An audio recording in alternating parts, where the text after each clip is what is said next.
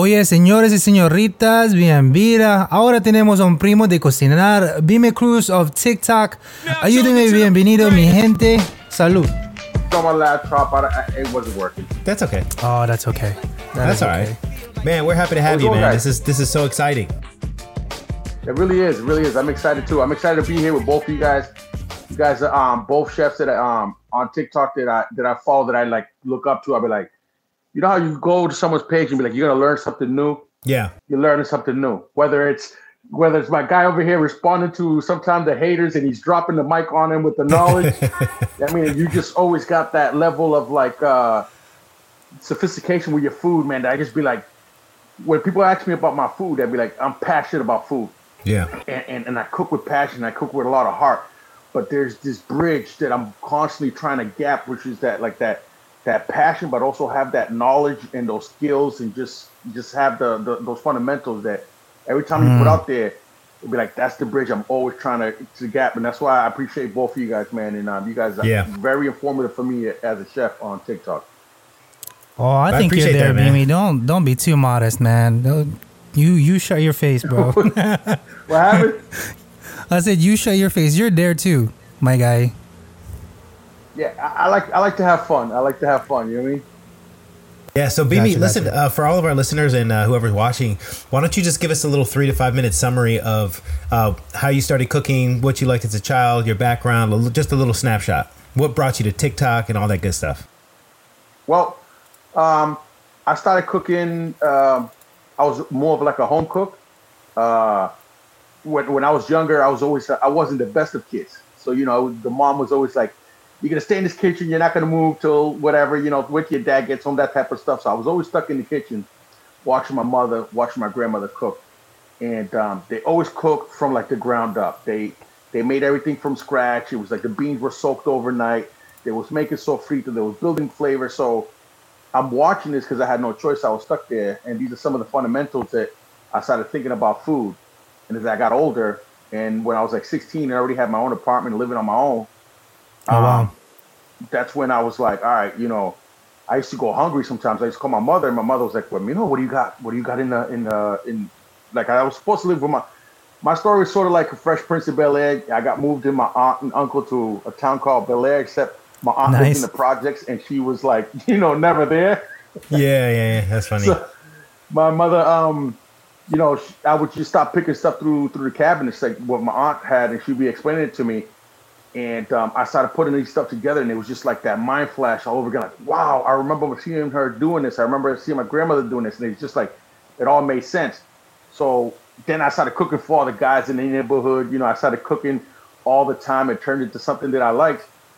And eventually, as I got older, I did the whole TV show route, and I went to Master Chef with Gordon Ramsay.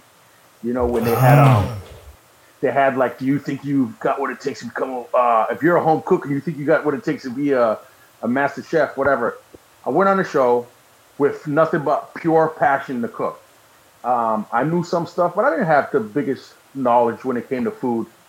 And there I was able to like learn a lot, because they teach you stuff while you're on the show. They're teaching you, like, every week you're given like different master classes of like the mother sauces, this, that, whatever. Like, just give you a crash course on the fundamentals of food. And I got sent home early because I'd made a mistake. But the whole time I was there, like, I was winning the approval of the chefs. They were there.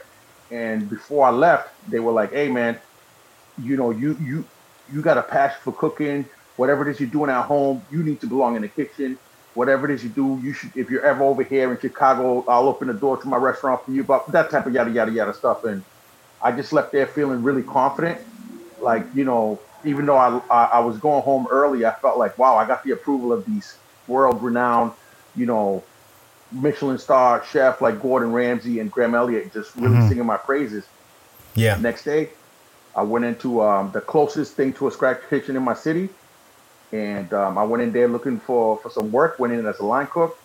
And I've been grinding ever since, and I went from being a line cook to like a line supervisor to eventually moving somewhere else and becoming a sous chef, executive sous chef, to eventually executive chef running a restaurant for the last 3.5, 4 years, an Italian from scratch kitchen, like where we do everything from scratch, constantly like getting fresh seafood, meats, and just throughout this whole process of like the last like almost 8 to 10 years, I've really evolved, like hands dirty in the grind, like working my way up in the kitchen and that's where my passion is right now, you know? That's amazing, man. And what's your nationality, Beanie Cruz? I'm Puerto Rican, right? Puerto Rican, right? Yeah, okay, cool. Yeah, that's dope, man. You know, it's funny because like I love the fact of like listen, and you know this, if you work in the restaurant industry, there are some people that have had it the hard way. You know what I'm saying? And there's some people that have it handed to them, where I'm talking about cooks. But what I realize is these cooks that are immediately from high school go to culinary school, mommy and daddy pay for everything, they baby them, you know what I'm saying? They come into a kitchen and they're not ready for the heat. You know what I'm talking about. Y'all know what I'm talking about. And listen, I'm glad because guess what? I grew up in the hard knocks life too. Like, no, don't get me wrong. My childhood was very good, but what I'm saying is in the kitchen life. When I was 14 and 15 and 16 and 17, grinding at the wheel, you know, getting shit on, you know what I'm saying? And I went to culinary school for the piece of paper. You know what I'm saying? I didn't go to culinary school because I needed to train. I was training in the restaurant already. When I went to culinary school, I already knew how to like make sauce stocks, mother sauces. I already had all that under my belt. And the thing is I love to hear stories like yours because, you know, it's true, man. It's true. It's like if you're passionate about cooking, you don't need to do anything except for fucking cook. Like, I don't care what anybody says. Like, stop crying, shut the fuck up, and go cook, right? Like, no, like everybody always like, you know, cries about like, oh, well, this and that, and this guy makes more money than me, and blah, blah, blah. And it's like, dude, worry about your motherfucking self. Worry about yourself and your future. Not everybody, you know, it doesn't get dealt the same hand of cards. But the thing is you have to own your shit. You have to own your shit and move forward with your life. And it's crazy because, like, obviously I follow you on TikTok, you know, and we became friends quite a while back.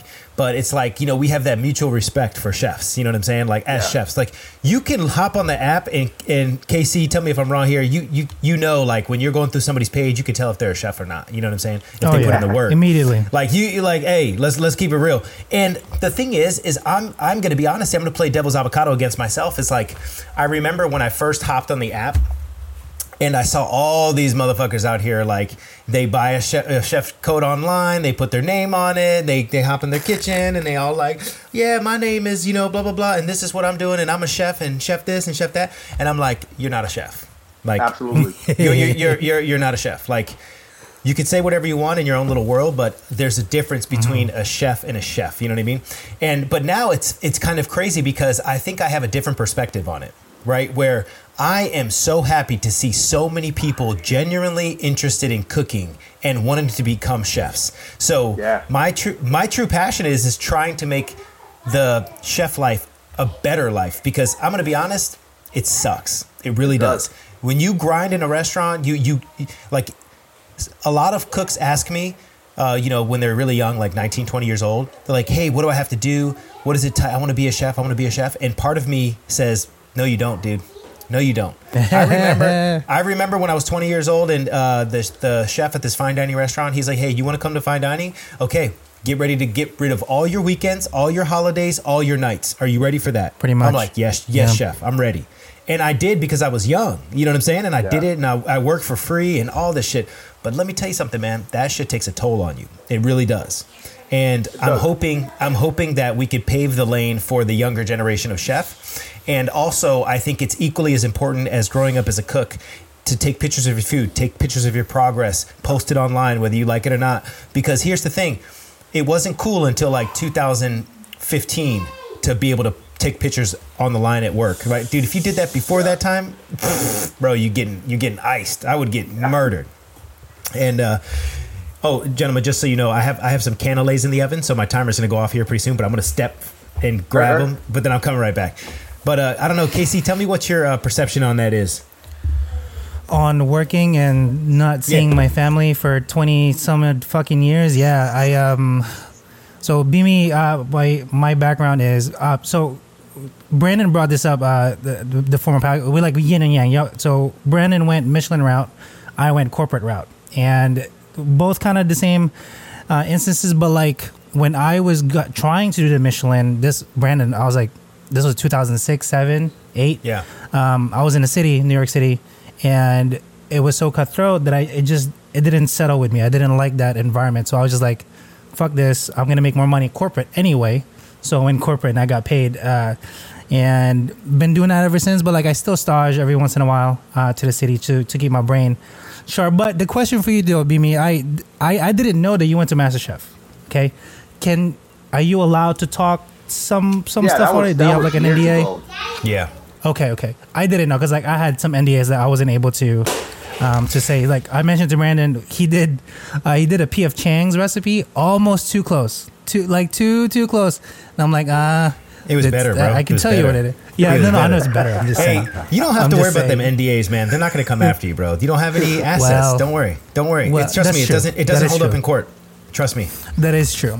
Okay, like here's the thing, like Casey, let's say if you were popping on social media, you had 10 million followers, and you have an income, or you generally have some assets, some real estate, some expensive shit. If you were to give away a recipe that's under that contract, then they could come after you and it'd be worth it for them. But if not, if you're just a piece of shit like me that doesn't have any assets, dude, it's fine. Yo, I don't have anything. But anyway, but listen, real quick, I don't want to cut you off. But Bimi, I think this is really important. A lot of people think that, and I want to hear your honest opinion. So I lived in Los Angeles for 3 or 4 years, and the show MasterChef, a lot of people, they are truly convinced that you become a chef after that show. Like this, and I'm like, listen, unfortunately, it's a reality TV show. Yeah. Right. So they put you. A good example is people like you and people or young cooks in this situation to create the drama. Do you know what I'm saying? And a lot of people don't understand that. So what is your point of view? Yeah, what's your point of view on that? You got to think about it, right? So you got the producers constantly trying to egg you on.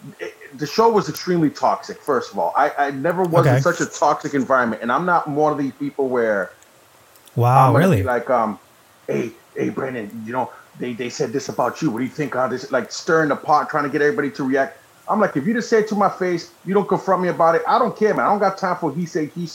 I'm here to learn. See, I went there with an extreme craving to learn. I always wanted to make cooking or being a chef like a career. I just didn't know how to go about it. So I was like, and I'm also was at a point in my life where it's like, I got to do something. You get what I'm saying? I got to do something. Like, I feel like I need to do something with myself, with my career. I want to make my daughters proud.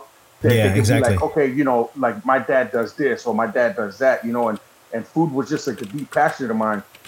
So when you was on the show, everybody there was all like these food nerds. Everybody seemed to be like a food nerd. They knew everything, whatever. But when push came to shove, not all the time would they be able to step up to the plate. And a lot of them were there just for other agendas. They wanted the exposure, they wanted publicity, they wanted whatever. And they thought that life was going to be sweet after the show. I'm the only one that I know of my season that after the show, after whatever, I didn't try to do any type of social media. I didn't try to do anything else. All I did was go to a kitchen, put my nose down, my head down, and just grind. People be like, "Oh, you was on MasterChef." I don't even like to talk about that anymore. Now I don't mind. Now I don't mind talking about it because I feel like I worked my way up into a kitchen. Real life cooking and TV cooking, night and day. There's no ifs, ands about a comparison. I'll be right back. A chef, keep talking. I hear that beeper. As if you become. If you go on one of those shows and now you think that by that you could run a restaurant and you think that you're some type of no, man, it's not. There's and everybody knows in a restaurant, once you're in the top, you're not even doing as much cooking. You might work on a special here and there, but you're going to delegate that to your sous chef. Your sous chef, you're going to break it down. This is what I'm doing. He's going to delegate it to the line.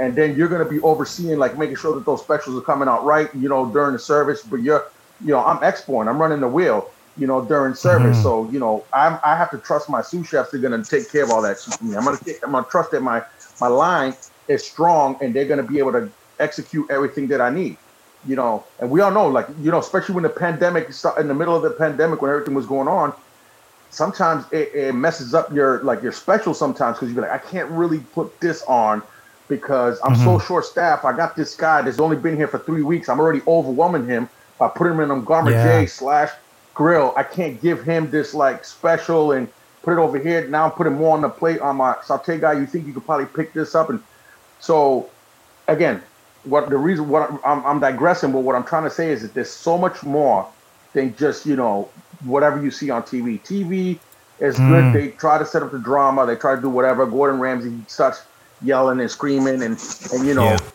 but Gordon Ramsay's a passionate guy.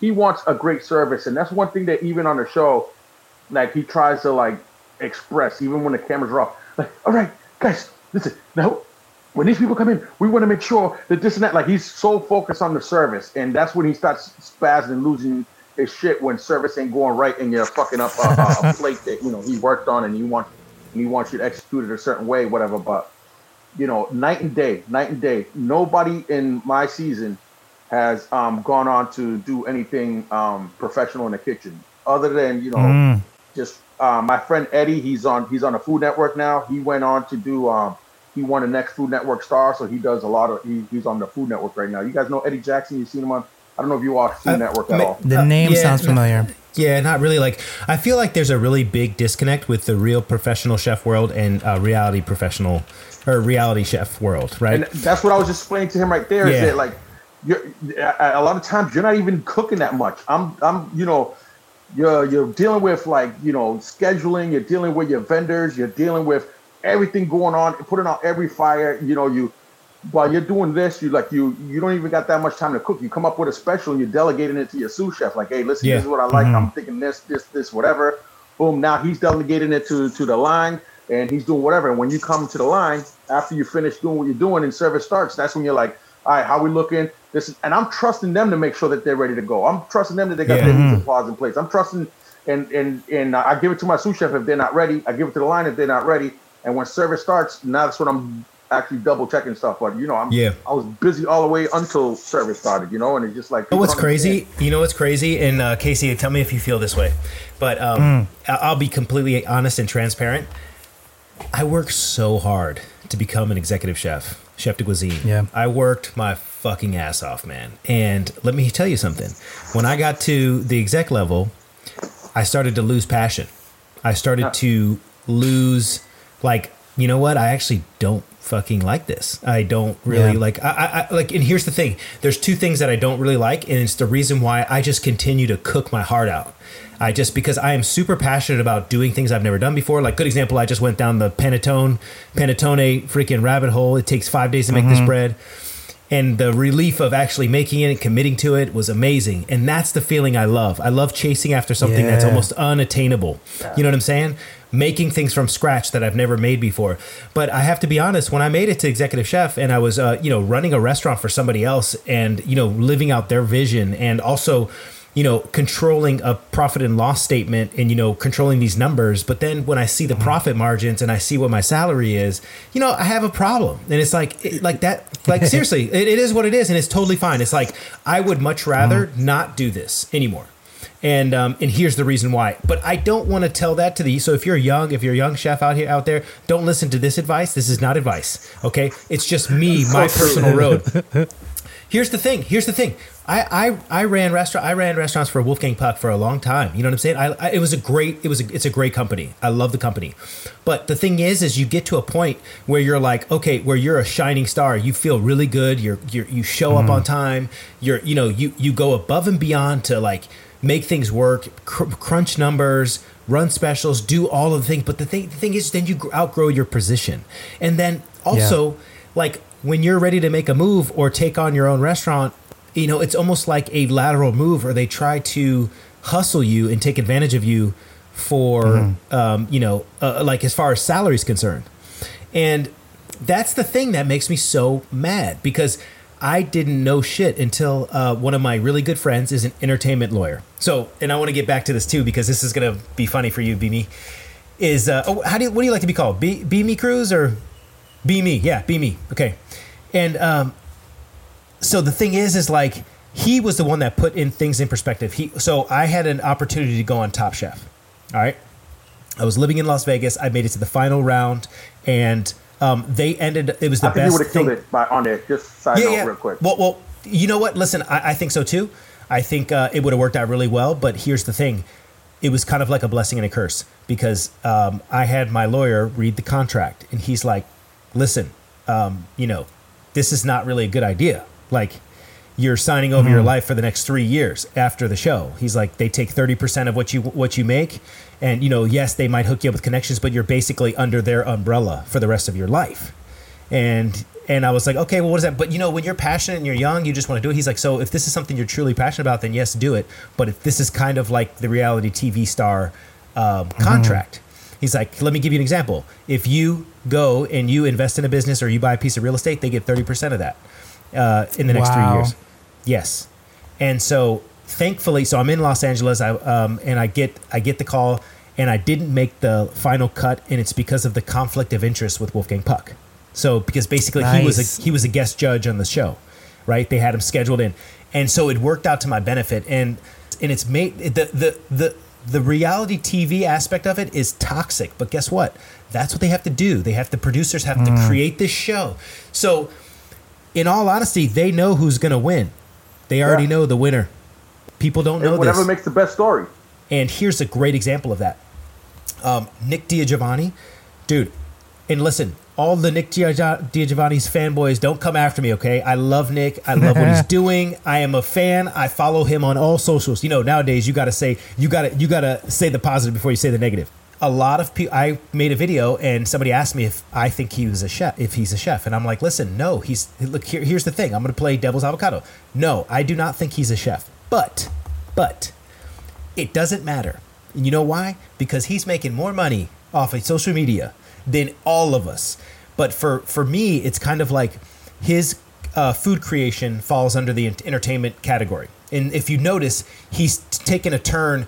Opposed to teaching more, he's just like making videos with food. You know what I mean? And the thing is if somebody, like, I don't care. Like, he can do whatever he wants, and he has that right.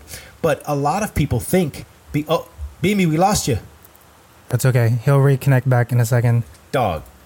Do you want to that guy? Oh, Beamy, listen, hey, stop playing. I started talking about Nick. That's when you got sad and you cut it off. No. He's like, nah, bro. That guy was a master chef too, right? Yeah, he was. But like, here's what I was going to get at is like, somebody had asked me if I think he's a chef, and I said no. With respect, I don't think he's a chef, and the reason is because he's never ran a kitchen. And then everybody in the comment section, everybody in the comment section, all his little fanboys started coming after me, and it's funny because Brandon. This is exactly what they said. He won Master Chef. He was on Master Chef. That makes him a chef. Blah blah blah blah. He is a chef. He's a chef. Blah. And I'm like, okay. Listen, I understand what you're saying, and unfortunately, I lived in Los Angeles for 4 years. They do a really good job of convincing you that this is real life. They do. They do an amazing job. And unfortunately, if you even look at the show, they don't bring on trained chefs. Do you know what I'm saying? They bring on home cooks, amateur chefs, but they do not bring on professional chefs because somebody like me would wipe that fucking stage. I would. Yeah. I would. Like, there's no doubt. Let me tell you something. Let me tell you something real quick. Not one of those people on that show would be able to walk into a Wednesday night dinner service and survive. Yeah. I'm not talking about the weekend. I'm talking about a you get a good steady Wednesday where when you finish, you guys look at each other. Hey, that was pretty good, huh? It was a Wednesday. You guys sort of like none of them. But here's the thing, and I want to preface this by saying, like, there's nothing wrong with that. There's nothing wrong with being a home cook. It's admirable, and I respect the shit out of home cooks and cooks in general. But everybody needs to take in consideration there's a difference between a chef and a cook. There's a difference, and it's not to be egotistical. And I'm not sitting here gatekeeping, but this is what they were saying. Well, Nick is a chef. I believe him as a chef. And I'm like, okay, listen, I don't care. Like, I think he's a great person. I follow him on all social medias. I love his videos. I love his YouTube channel. I saw him go from 14,000 subscribers to like 1 million less than a month. And I'm like, dude, that is an amazing achievement. Yep. So here's another fun fact. I had, it's funny because I had Hell's Kitchen reach out to me like 3 times. And I just turned him down this 2 months ago too. Yeah, listen, it's not worth it for you. It's not worth it for you because you're trained. And it's funny because I finally said, hey, I said, listen, I'm overqualified for this. I'm sorry. But this show. And she literally reached out and said, yeah, you're right.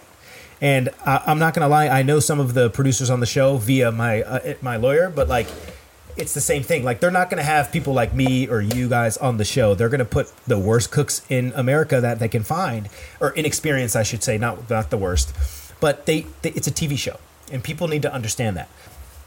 But I'll tell you what, man, it's crazy. That chef life is crazy. And what like for nowadays, I think what's really important is, you know, with the attacks on social media and like people posting their stuff. And I wanted to get your perception on this because I'm not going to lie. I shut off the TikTok app and I go back to normal life. Right. Like nobody is going to hurt my feelings in the comment section.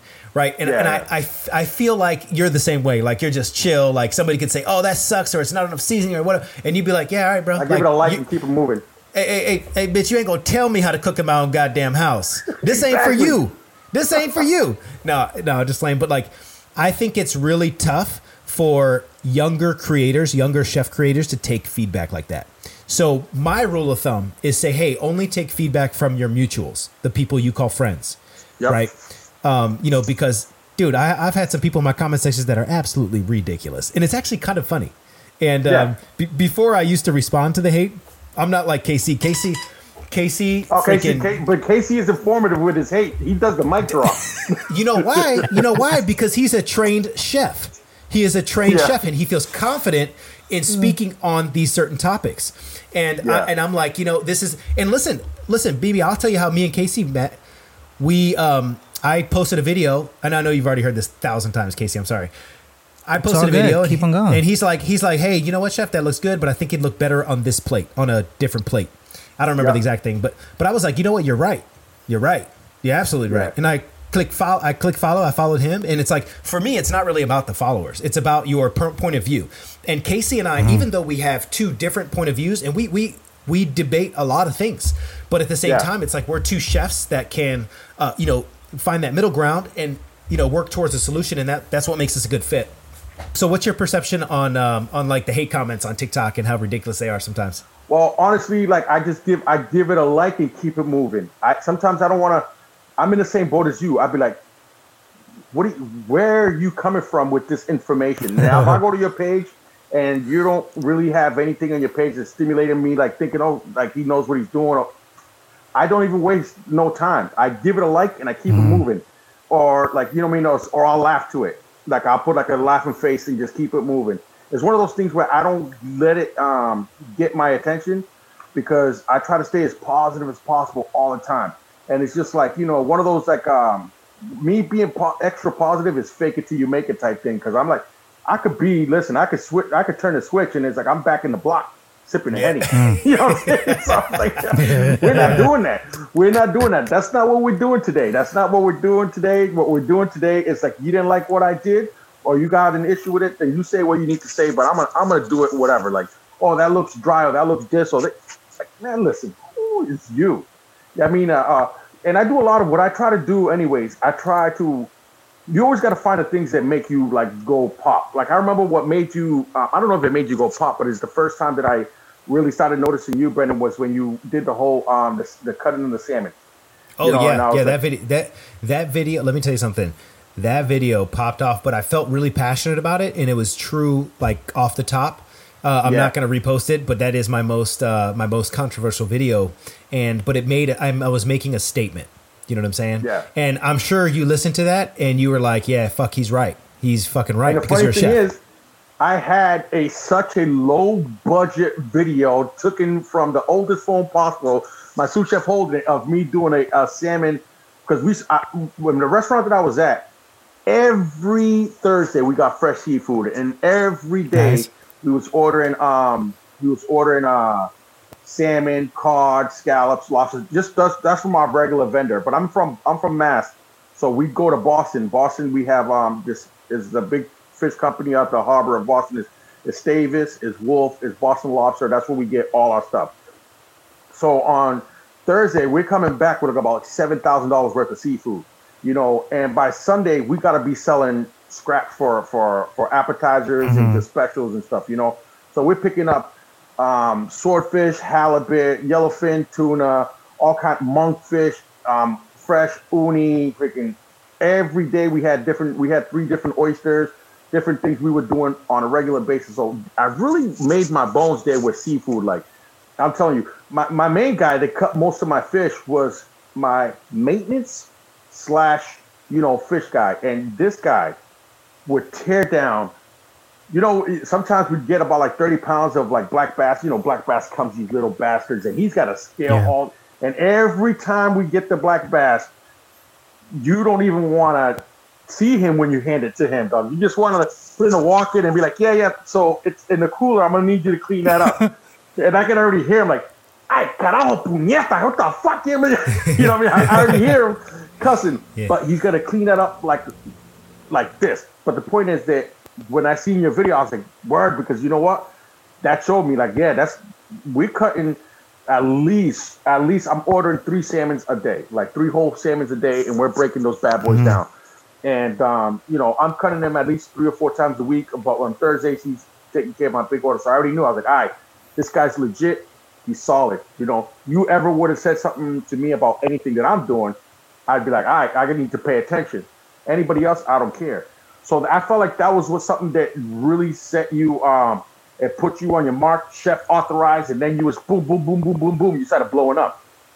For me, it's been a slower process because I started posting videos and I started getting a little bit of a buzz, and then I had to slow down. I started doing a meal prep business. It took a lot of my time off from the app. But whenever I do Puerto, you should do the meal. You should set up a GoPro, and people really want to see that the meal prep business. Yeah, you should. All that shit, I had to get on top of that. I was slacking on that. When I'm not doing it right now, but I was slacking on that. Oh, okay. So I do Puerto Rican food. So Puerto Rican food is the thing that I feel like always get buzzed. Every time I do like some roast pork with a crispy skin, the pernil that Puerto Ricans do, or I do like a traditional, like a bean stew, bichuela guisada, or some relleno de papas, which is like traditional Puerto Rican things. I try to always play it a certain way, try to do something new to it. Instead of just being fried food, like I made these. Oh, you know what? I gotta pull something out the oven real quick. I'll be right back. All right. They killed me for saying plantains. It's plantains, but I said plantains. I'm only saying it in English just for the people, but I'm used to saying plátanos or maduros or whatever. I'm not, they killed me for that one, but I just laughed every comment away because it's like, bro, just pay attention to the recipe and never mind how I said it. It smacks. But I like to do different things. Like I served it with like a nice chipotle aioli. I did also a cilantro aioli. So it's a combination of like a spicy and a little bit more cooler, citrusy cilantro aioli. So there's a combination. I give it some pickled onions, fresh cilantro. I finish it and I try to do different things presenting it wise. And it's not that I'm trying to be fancy and I'm trying to do anything. Yeah. It's just I'm giving you the food that we always have ate. But a lot of times our food has so much room to evolve and grow. And I feel like people don't take the time to do. And that's all I want to do. I want to be able to present our food, but more on a broader spectrum where it can get appreciated instead of just, being one of those like culture things like, oh yeah, I've had Puerto Rican food before. It's good. I wanted to have balance, to have more than just fat, more than just packed with protein, more than just, fried, heavy, rich in flavor. I want to try to find ways to incorporate different things. So when you take a bite, I'm really big then whenever I'm cooking, that I want your palate to be stimulated with an array of flavors. And I want it to, I want the heat, the sweet, the spice, the acidity, and the underrated guy, the umami, that umami flavor that I also want those flavors, not all together, but you know what I'm saying. Whenever I'm cooking, I do. That's what I'm thinking of. That's what I'm thinking. How can these flavors play off with each other, and it can still be something that we traditionally made? I call it because I have this little thing where I talk about every time we used to measure our rice. My mother and my grandmother had a tin can. So the tin can where either it came with the corn, you get the tin can, or the Goya beans or whatever. Yeah. So that tin can, they always had one that's what they used to measure their rice.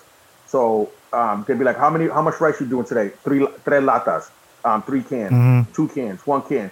So whenever I measure, and everything is with the cans. So I try to stick to the roots of the foundation of my upbringing. You know, that little kid that was sitting on that table with his mother and his grandmother doing all that cooking in the kitchen while he's not fully 100% paying attention, but he's watching. And I know the foundation and the authenticity of my food. So I try to keep those techniques, but then also add other elements to bring it to life. And then sometimes you get people who they've never really cooked in the kitchen, barely know how to cook. They just know how to make a recipe that's just loaded with adobo from Goya, and they think that they did something special trying to tell you stuff online. And I'm in my head like, you expect me to pay any attention to what you're really saying? You expect me to take for what you're saying anything like? And I just don't give it no energy. I don't give it no time, because in my head, I know that, listen, man, you don't know what the hell you're talking about. And if you knew what the hell you was talking about, then I'm gonna take it as, all right, let's learn. Because I'm very big on always trying to learn. I try to approach everything as a sponge, because it could be, like I said, the example I was saying about my maintenance guy / my fish guy, Bush.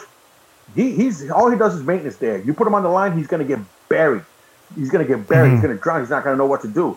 But he is also gonna give me a different way to, cut that halibut.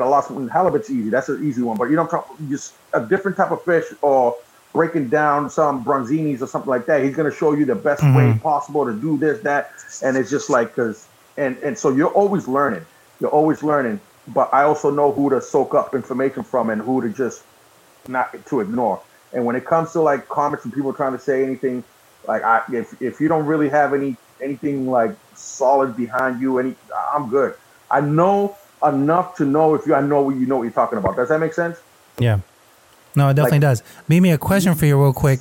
Have you been, how long have you been to Mass? If you don't mind me asking.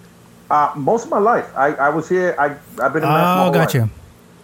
So I think it would benefit you. I used to work for Legal Seafoods. That was my main corporate for several years. So that's the biggest Boston company. Not to cut you off, I've had a lot of people come from Legal Seafood that have been really great workers. Really know how to run a good system, like as far as like setting up for like my orderings and everything like that. They got a really good like system in place that I adapted that when I came to doing my orderings. My sous chef was he came from Legals, and he was really helpful with being like breaking down the spreadsheets and everything to set it up to make everything a lot more easier. So I give it to Legal Seafoods. They run it like a machine, but they got a good system. Yeah, it's a machine driven kind of restaurant. So I think the most in one sentence, they train you to be exec right away, with like the capacity to train the most underling of cooks to read an Excel sheet, because everything is broken down into like a format, like a PDF or like an Excel, so you can train anyone that goes onto the line. So I that's what I appreciate the most on that company. But I mentioned that because he cut off again for a second. I see his phone's when he's going on. He kind of there we go. Don't talk about Legal Seafoods. Don't talk about Nick, or else I'm out of here, bro. We can't even talk about the other ones. My daughter keeps calling me. I'm trying to hit her a message like, listen, she knows I'm doing this. You know what I mean? But she just... You should answer it. Just answer it. Say, hey, give me a second. Man, listen, Mike. He's like, no. I know what the hell she... Trust me. She wants some money. Yeah. Like, Daddy, I want some money. She wants some money. So, so go ahead, Casey. Sorry. No, really quickly, I just want to show 2 videos before we kind of move on. Beamy, I know it's going to be cringe for you, but just strap on your bootstraps real quick. So I got you a couple of footages. I did not know this was you. So I saw this video a while ago because I follow Ramsey. So when anything Ramsey gets tagged in, obviously whatever the videos are. But this is you on the line, but look at you real quick. I was on a show with Gordon Ramsay called MasterChef. Did okay on the show, but got sent home early. Feeling encouraged, I went to work as a line cook.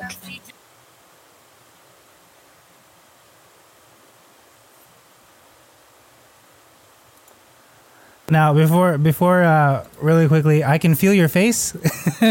Whoever was recording you, you were definitely on a busy rush. and you're like, bro, let's just get this food out. Like right now, what is going on? That's what I felt on that video.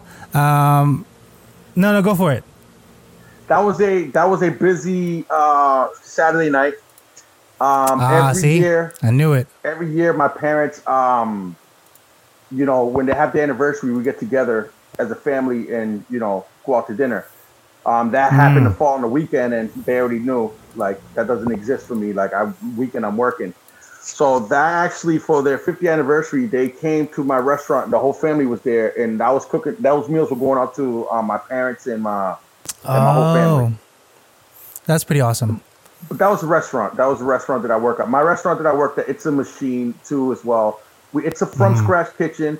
Like, you know, we make it's from scratch as much as possible. But we, like, you know, we making all our dressings, all our mayo, all our stocks, all our breads, our pizzas. We make focaccia, sourdough, ciabatta. We make lobster stock twice a week. We're making veal stock twice, 3 times a week. We're making chicken stock twice a week. We're making red sauce. We're making veg stock. Everything is, like, you know, is being made. All the mayo's being made in house. The pickles, like, you know, it's a really close from a scratch kitchen, and that was one of the driving points. And we're doing everything like fresh. We're breaking down big whole fish, and like just constantly. It's a really great place to grow and learn, because you're it's so much that you have to do. Like, we're constantly like being hit so hard, because we, you know, it's one of those things I say, we're not reinventing the wheel, but we're making sure that every spoke on that wheel is nice and tight, and those chains is nice and lubricated, and we're ready to grind and pull through, because we're doing all the extra necessary steps that most other restaurants just take shortcuts. They'll buy something from Cisco, they'll buy something from Reinhardt, they'll buy something from Gordon's, you know, and it's already pre-made, you know, like, and it's just like, no, man, we're making everything ourselves, and the only thing we're buying from them, you know, for it's just stuff that we need, like, you know, maybe some meat, some chickens and stuff like that, but then everything else is different things that's going to help us make all this in-house. We're not having no pre-made product. Yeah, I love that, man, and that's what we need more of. Unfortunately, it's just like, and I'm sure you know this, the labor cost is just it's skyrocketing. The labor, and like, here's the thing, man. It's like, because I worked in pretty much all scratch kitchens too, and I love the aspect of actually learning something.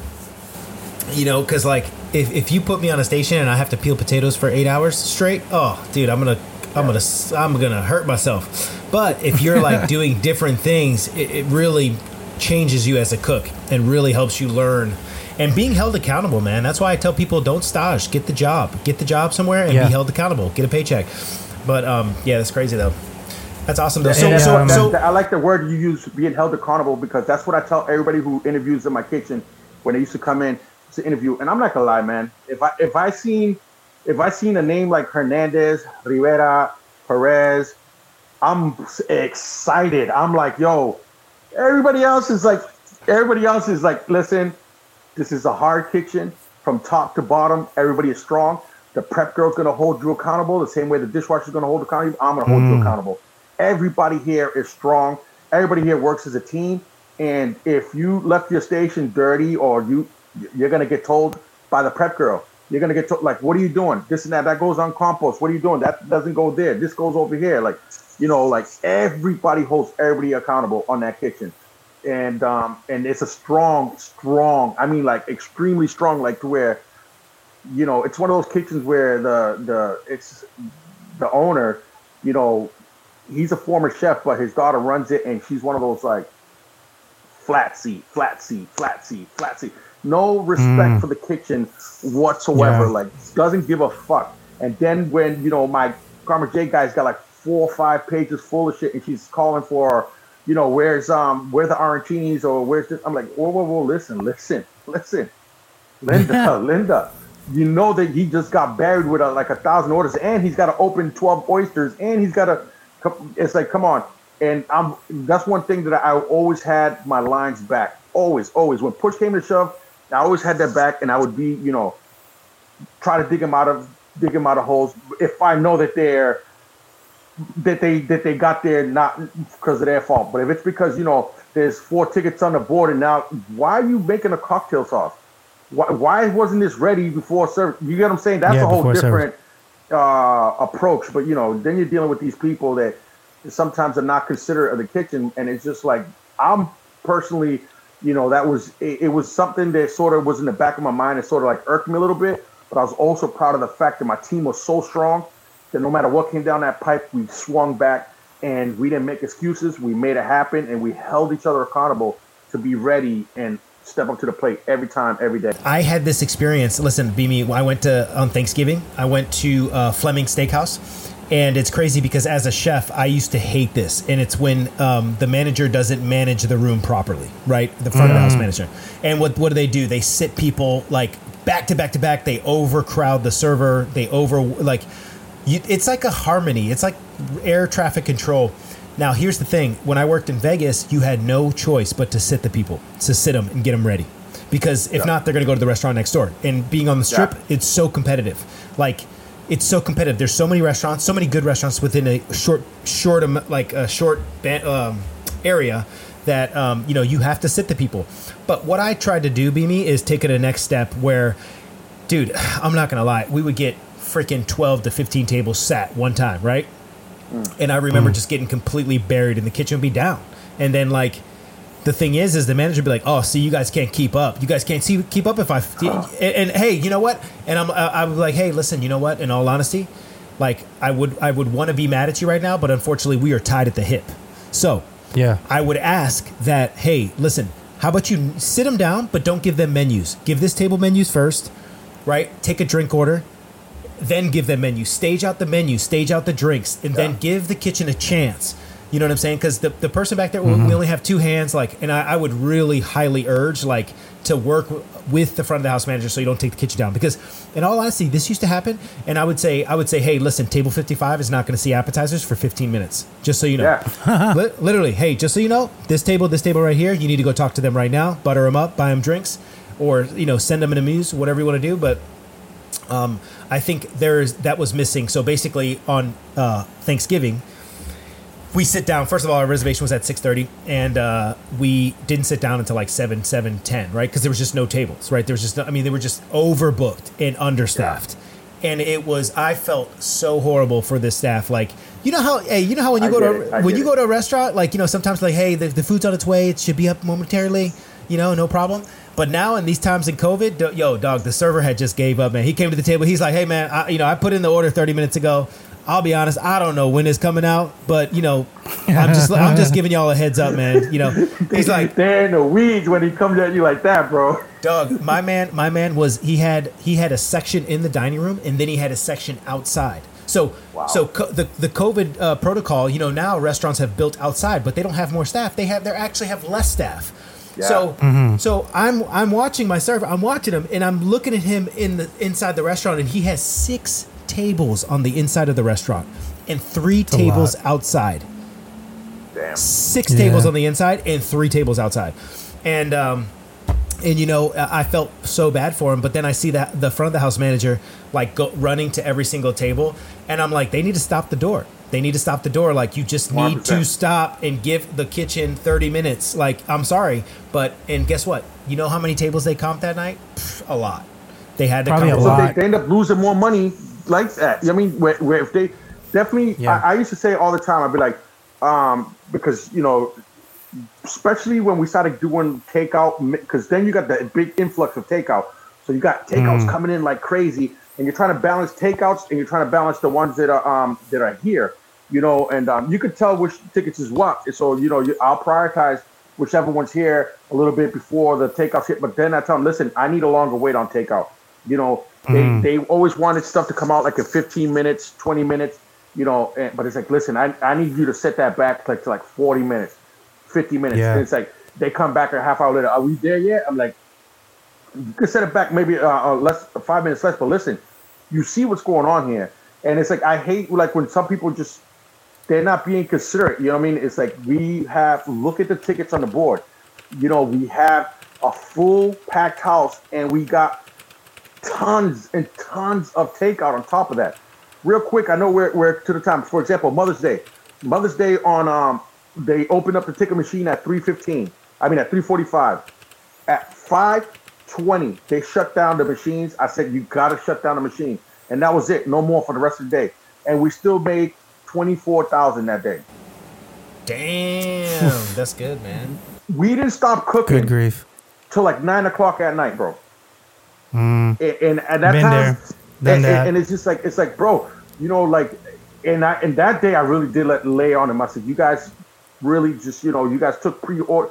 It was a learning lesson for everyone. It was a learning lesson for everyone, but they really heard it. They were real apologetic to the kitchen because my staff, I'm telling you, man, they fight.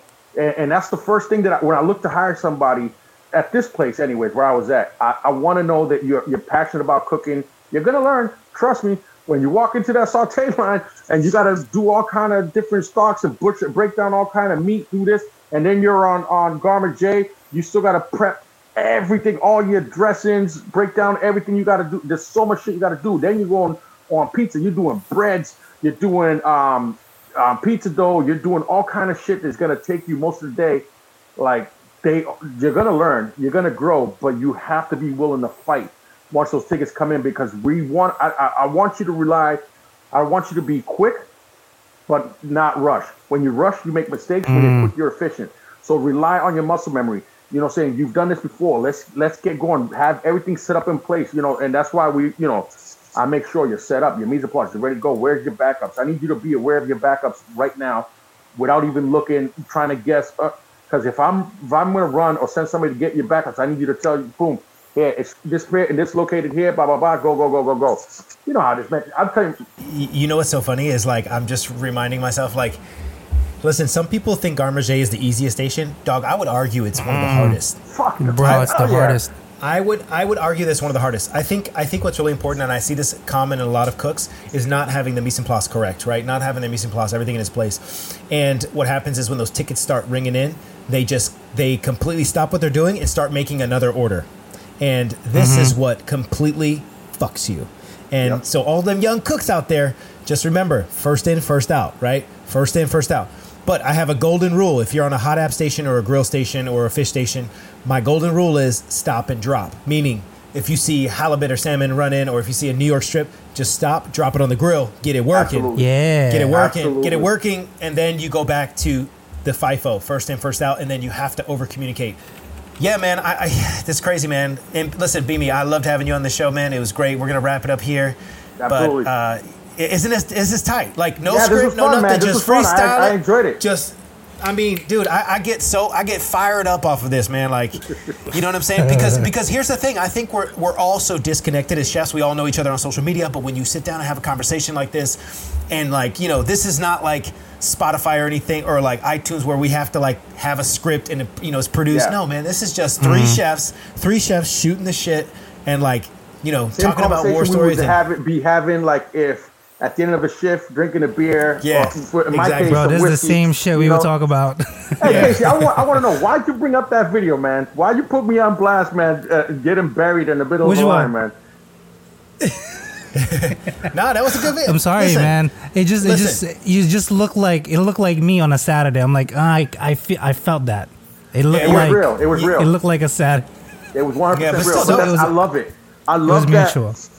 I know we got to take off. I just want to say real quick. I love that controlled chaos, the intensity, that let's fucking go. Like when those tickets start coming in, it's something that drives me. That it just makes me like feel so good that I was able to do it, and not just do it, but do it right and have minimal complaints, because you're always gonna have some complaints, but just make sure that you had a great service. You push through it. I look at all my line. They look at us. We're just fist pumping each other. You know what I mean? And it's just like, fuck yeah, like we fucking did it. You know what I mean? And it's just like, I love that whole sense of that. Especially when you have those nights and you sold out of your special, 86 is special. Fuck out of here. That's what we do. You know what I mean? You know what I used to say on my line real quick? I'm going to exit with this. I would say, come on, guys, scared money makes money and we get fucking paid around here. Cool. And it's a hurt chef. Scared money makes zero money and we get paid because we ain't scared. Let's go. I mean, straight up, man. Yeah, it's crazy. That's when awesome, man. when the tickets is full, you got to motivate them. They got to let you see that you're ready to go. So they riding with you.